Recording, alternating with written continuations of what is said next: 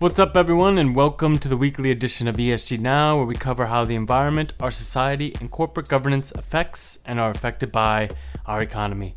I'm your host, Mike DiSabato, and this week we are going to talk about the slow burn protests. Because the years-long resistance by the Standing Rock Sioux tribe to stop the flow of oil in the Dakota Access Pipeline in the U.S. has prevailed after a judge on Monday ordered it to be shut down and for it to be completely emptied of oil in 30 days. A ruling that also coincided with the U.S. Supreme Court ordering that the Keystone Pipeline could not continue to be built, and the abandonment by Duke Energy and Dominion Energy of their Atlantic Coast Pipeline because community opposition increased the financial and reputational cost beyond what the companies determined to be economically viable.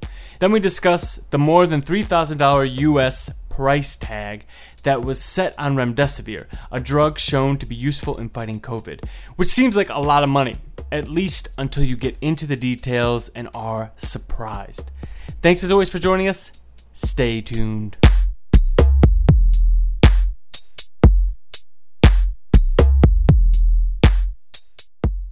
So the ruling was on this obscure permitting process that the U.S. Army Corps of Engineers uses to allow pipelines and other commodity infrastructure projects to be built on lands.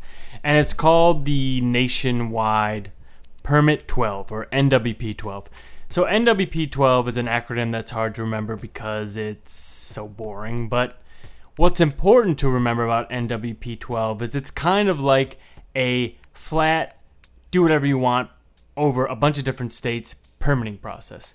Usually, without NWP 12, a pipeline company, for example, would have to go to each different state's regulators, each different environmental regulators, and say, I want to build this pipeline over here, I want to build this pipeline over here, it's by these wetlands, it's by these waterways, can you give me a permit? And they would have to prove that it's environmentally okay to a bunch of different regulators in a bunch of different states, because the U.S.'s environmental law is fractured and fragmented. With an NWP 12, you can just say, I have this permit so I can go forward with the project.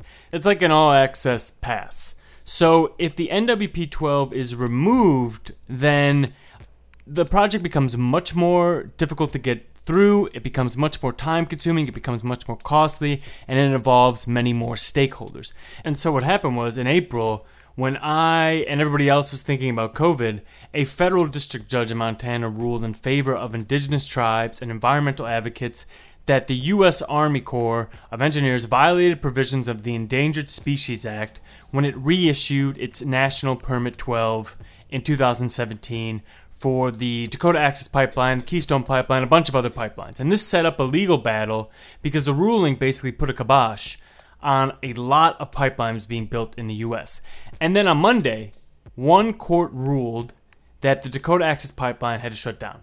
Then the U.S. Supreme Court said, while NWP 12 ruling might not affect all the pipelines in the U.S., it certainly does affect the Keystone XL pipeline, and that has to stop. And then Duke and Dominion Energy said, okay, that's it. This is the last straw. We are no longer building our Atlantic Coast Pipeline across the Appalachian Trail, and they got out of there. And at first blush, this seems like it's just an environmental win. There are 2 million miles of oil and gas pipelines in the U.S., and they either have a safety or environmental issue 1.7 times per day, according to Frac Tracker. But this is also a big social win, and by social, I mean the S in ESG social, which a lot of people overlook. In part, the S in ESG says that before a company builds a massive project in a community, it might first want to create a system for effective and inclusive community engagement, integrate international human rights laws and norms, provide a system for sustainable community development, and I don't mean just saying that there will be more jobs. If a company doesn't do this, and instead sicks dogs on protesters, such as what happened with the Dakota Access Pipeline, it may face further protests and project delays, and it might cost them millions and billions, which then might turn into legal challenges and eventually having to scrap the project, such as what happened to Duke and Dominion Energy. And this is true regardless of how environmentally friendly your project is. Renewable energy companies have lately come under pressure by communities for disrupting life as they build their carbon neutral energy systems in the same way as a lot of fossil fuel companies have been doing it. And so this NW12 decision is a big win for the Standing Rock Sioux tribe. It's a big win for indigenous communities everywhere, and it shows how important community relations are to a company's project. Because remember, the Keystone XL pipeline was what the Trump administration said in the first week of its presidency, that it would get this thing built. So you could have a friend that's in the most powerful position in the country and still run into trouble. The question is, will oil and gas companies take note? And to answer that question, I have with me our oil and gas specialist, Antonios Panagiotopoulos. And Antonios, you've covered the Keystone XL pipeline since the beginning. Do you think oil and gas companies now have to address social issues in the same way that they are being forced to address environmental issues? Absolutely. Especially in the Americas, including both the US and Canada. We see, if you like, an arbitrage between regulatory environments, on the sense that Canada may have a bit stricter environment, in the sense that companies need to provide from the beginning a fully detailed environmental, but increasingly a social aspect of the new project, including how the company manages its relations with indigenous populations and landowners in the area that may be crossing the pipeline. In the United States, there has not been, whereas there are rules, and of course there is the federal bodies, including the Army Corps of Engineers and the EPA, both on the federal at the state level. There hasn't been, if you like, an umbrella regulation that will cover all pipelines irrespective. So therefore, there have been some gaps in regulations, if you like, and also this has been also exaggerated by the increase that we have seen in pipeline building. I think this increase and the increase of environmental risks has led to investors calling on companies to put someone that is paying attention to environmental risks on their board. Not just like a geologist, not just someone that understands like chemistry or whatnot, but someone that is intimately involved with the discussions around sustainability, environmentalism, and things like that. And to TC Energy's credit, they do have one gentleman named Stephen Williams who joined the board in 2019, and he was the Canadian rep at the Paris Agreement in 2015 when they passed the Paris Accord, and he was appointed to the National Roundtable on the Environment and the Economy by the Prime Minister of Canada. But that's it. He's the only guy there. And TC Energy does not have a single board member that boasts expertise in social relations or social performance or community relations or community ties. I'm not just talking about board members that donate or are part of nonprofits. I'm talking about someone who's an expert in community relations. And this is also true at its competitor, Energy Transfer, who owns the Dakota Access Pipeline.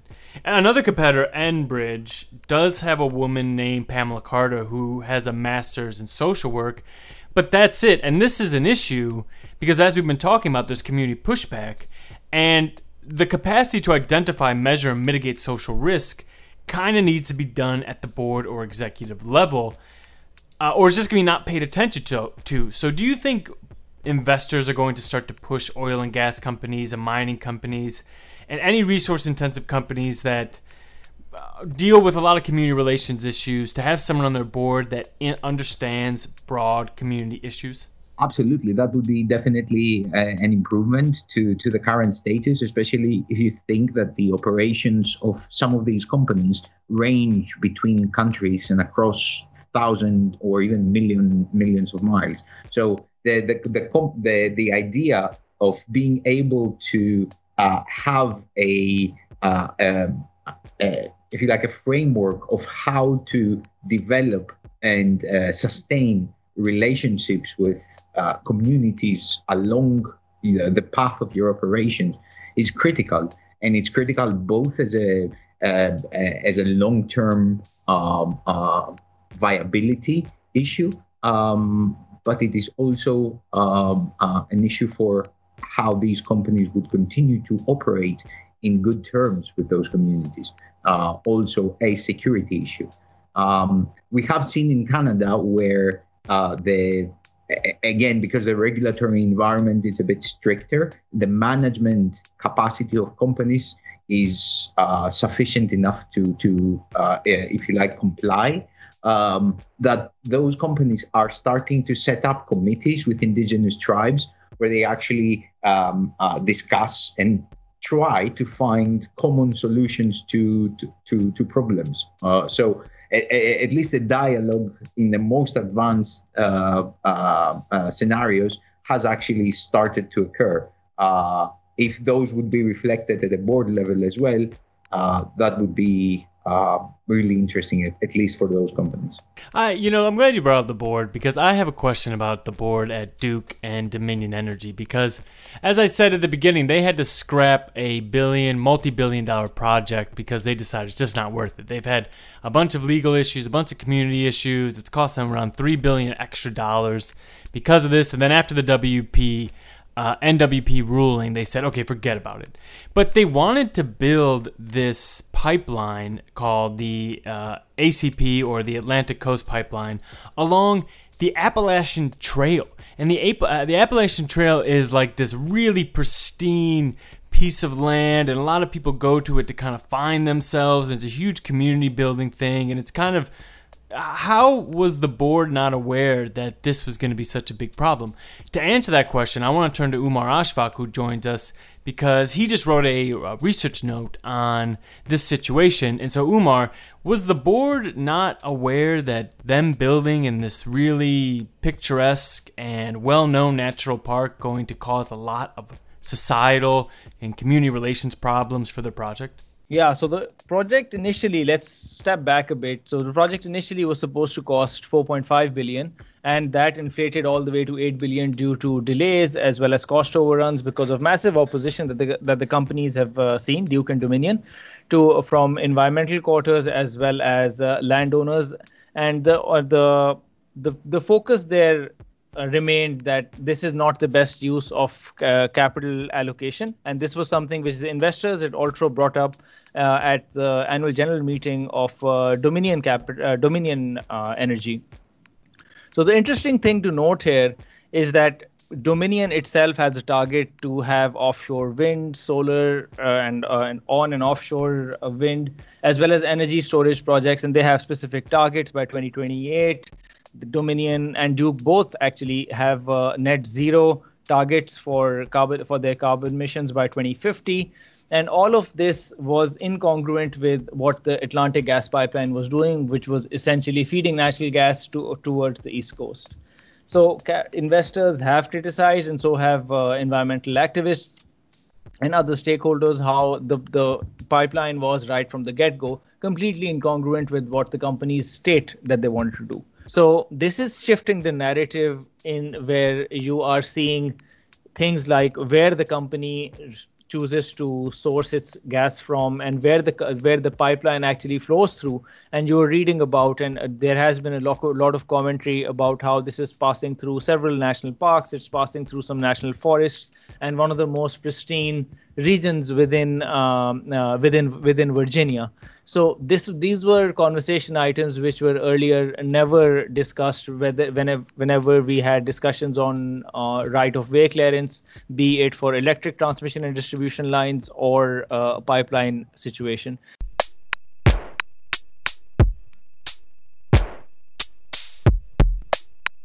So we found out last week what the first drug that's effective against the coronavirus will cost. Remdesivir, which is distributed by Gilead, will cost about $520 per vial or $3,120 per treatment course. And to discuss this, I have with me Julia Jaguar, because she's been on a couple times discussing how drug pricing is affected by a thing like a pandemic, what happens with the global supply chain when these drugs are needed to help save society.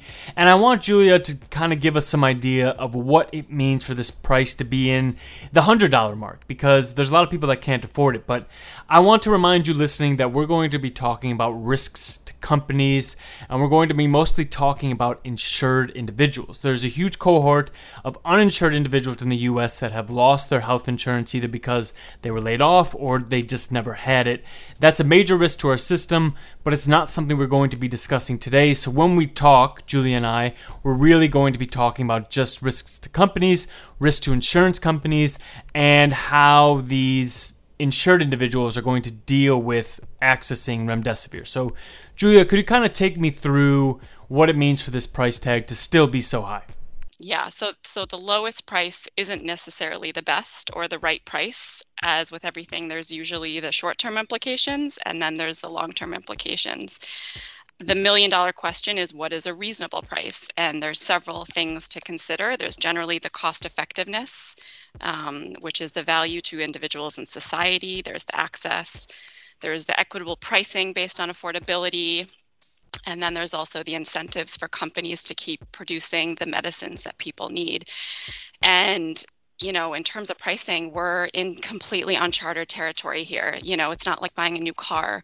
Medicines and drugs are not commodities. They're in a completely different bucket. They're in sort of the fundamental human rights access bucket. But if you were to buy a car, you'd probably get a consumer report. You try a few cars out, go to different dealers, test drive a few different versions. And with Remdesivir, if you need a car, you have one car to choose from. It's okay, not great. And then there's only one car dealership and the price is what it is, even if you're paying all cash. So that's kind of how I think about it. But when you said high price for Remdesivir, I think the biggest thing is cost effectiveness. That's essentially the best starting place, is the math. And when you think about that, and if you've done your research, Mike, which I know you have, is at the Institute for Clinical and Economic Review, or ICR. It's a nonprofit that analyzes drug pricing, right? So Remdesivir, they have priced as cost effective at $4,580 to $5,080 per treatment course. Okay, so it's within those bounds. But before the call, you were telling me you were really worried about the fiscal viability of Medicare and hospitals. For those people that do have insurance, for those people that are under Medicare, could you kind of talk about this $3,000 price tag in relation to what it does to the Medicare facility, what it does to hospitals, what it does for people that are lucky enough to have that kind of coverage in the U.S., even though there are a lot of people that currently do not? Well, so I just want to back up there for a second, because that $3,000, that's not what you or me or my parents would be paying, right? So that is the way that Remdesivir works and the way that it's funded, and which is why I said I'm mostly concerned about the hospitals actually paying for this and also Medicare funding it, is because the reality is that the most of the COVID cases, they're, elderly adults, right? They're mostly covered by Medicare, so government funded program. And the reality is that it all depends on the reimbursement rates of how this drug will be reimbursed. So it's not, we pay a fraction. You or, anybody really that goes to the hospital is very much shielded from this cost. We're paying generally a fraction of what it actually costs. So you're not paying out of pocket $3,000. Medicare or your health insurance company is paying. And in specifically with respect to Remdesivir, many of the insurance companies have actually said, that they're waiving any types of copays and co-costs. So you have UNH, Cigna, CVS, and Aetna that just had similar statements. And then there's also, Mike, like the long-term implications, right? Like if companies actually don't, yes, you said earlier, this isn't going to be the first, it's definitely not the first, but it's not going to be the last coronavirus to come along, most likely, mm-hmm. right? So if you're not incentivizing companies and you're not giving them the opportunity to make some sort of profit, which is within a reasonable, setting, then you are essentially taking away incentives for them to develop these medicines and infusions in the future. Why should they go in there? Like Gilead is in the game, right? There are plenty of companies that don't even want to be in the game because they don't want to deal with this shit, excuse my language. Right? Mm-hmm. So you're by bringing up the whole, like, let me just lead this company to an at cost. Yes, they could offer it at cost, but they're also setting a precedent for future incentives for other companies. At cost $10. They've spent about $1 billion based on their last, then you have 70 million taxpayer money, but like there's incentives for the future to also invest for companies. What you don't want to have happen in terms of long-term implications is get into a situation where you have like the antibiotics, right? Where you're pushing down prices so far that no company wants to actually get their hands dirty. No company wants to enter the playing field.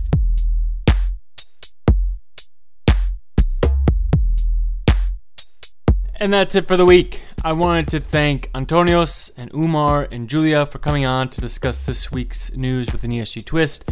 I wanted to thank you so much for listening. As always, don't forget to rate and review us. I'm always looking to improve. And subscribe wherever you get your podcasts. I hope you're staying strong out there for whatever you're fighting for, and I'll talk to you next week.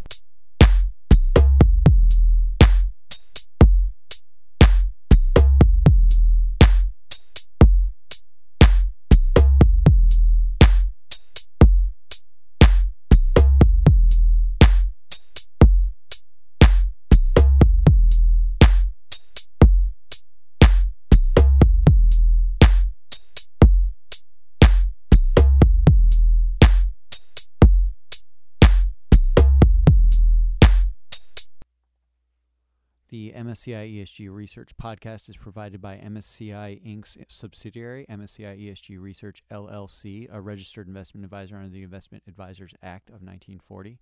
And this recording and data mentioned herein has not been submitted to nor received approval from the United States Securities and Exchange Commission or any other regulatory body. The analysis discussed should not be taken as an indication or guarantee of any future performance, analysis, forecast, or prediction. The information contained in this recording is not for reproduction in whole or in part without prior written permission from MSCI ESG Research. None of the discussion or analysis put forth in this recording constitutes an offer to buy or sell or a promotion or recommendation of any security, financial instrument, or product or trading strategy. Further, none of the information is intended to constitute investment advice or recommendation to make or refrain from making any kind of investment decision and may not be relied on as such. The information provided here is as is, and the user of the information assumes the entire risk of any use it may make or permit to be made of the information. Thank you.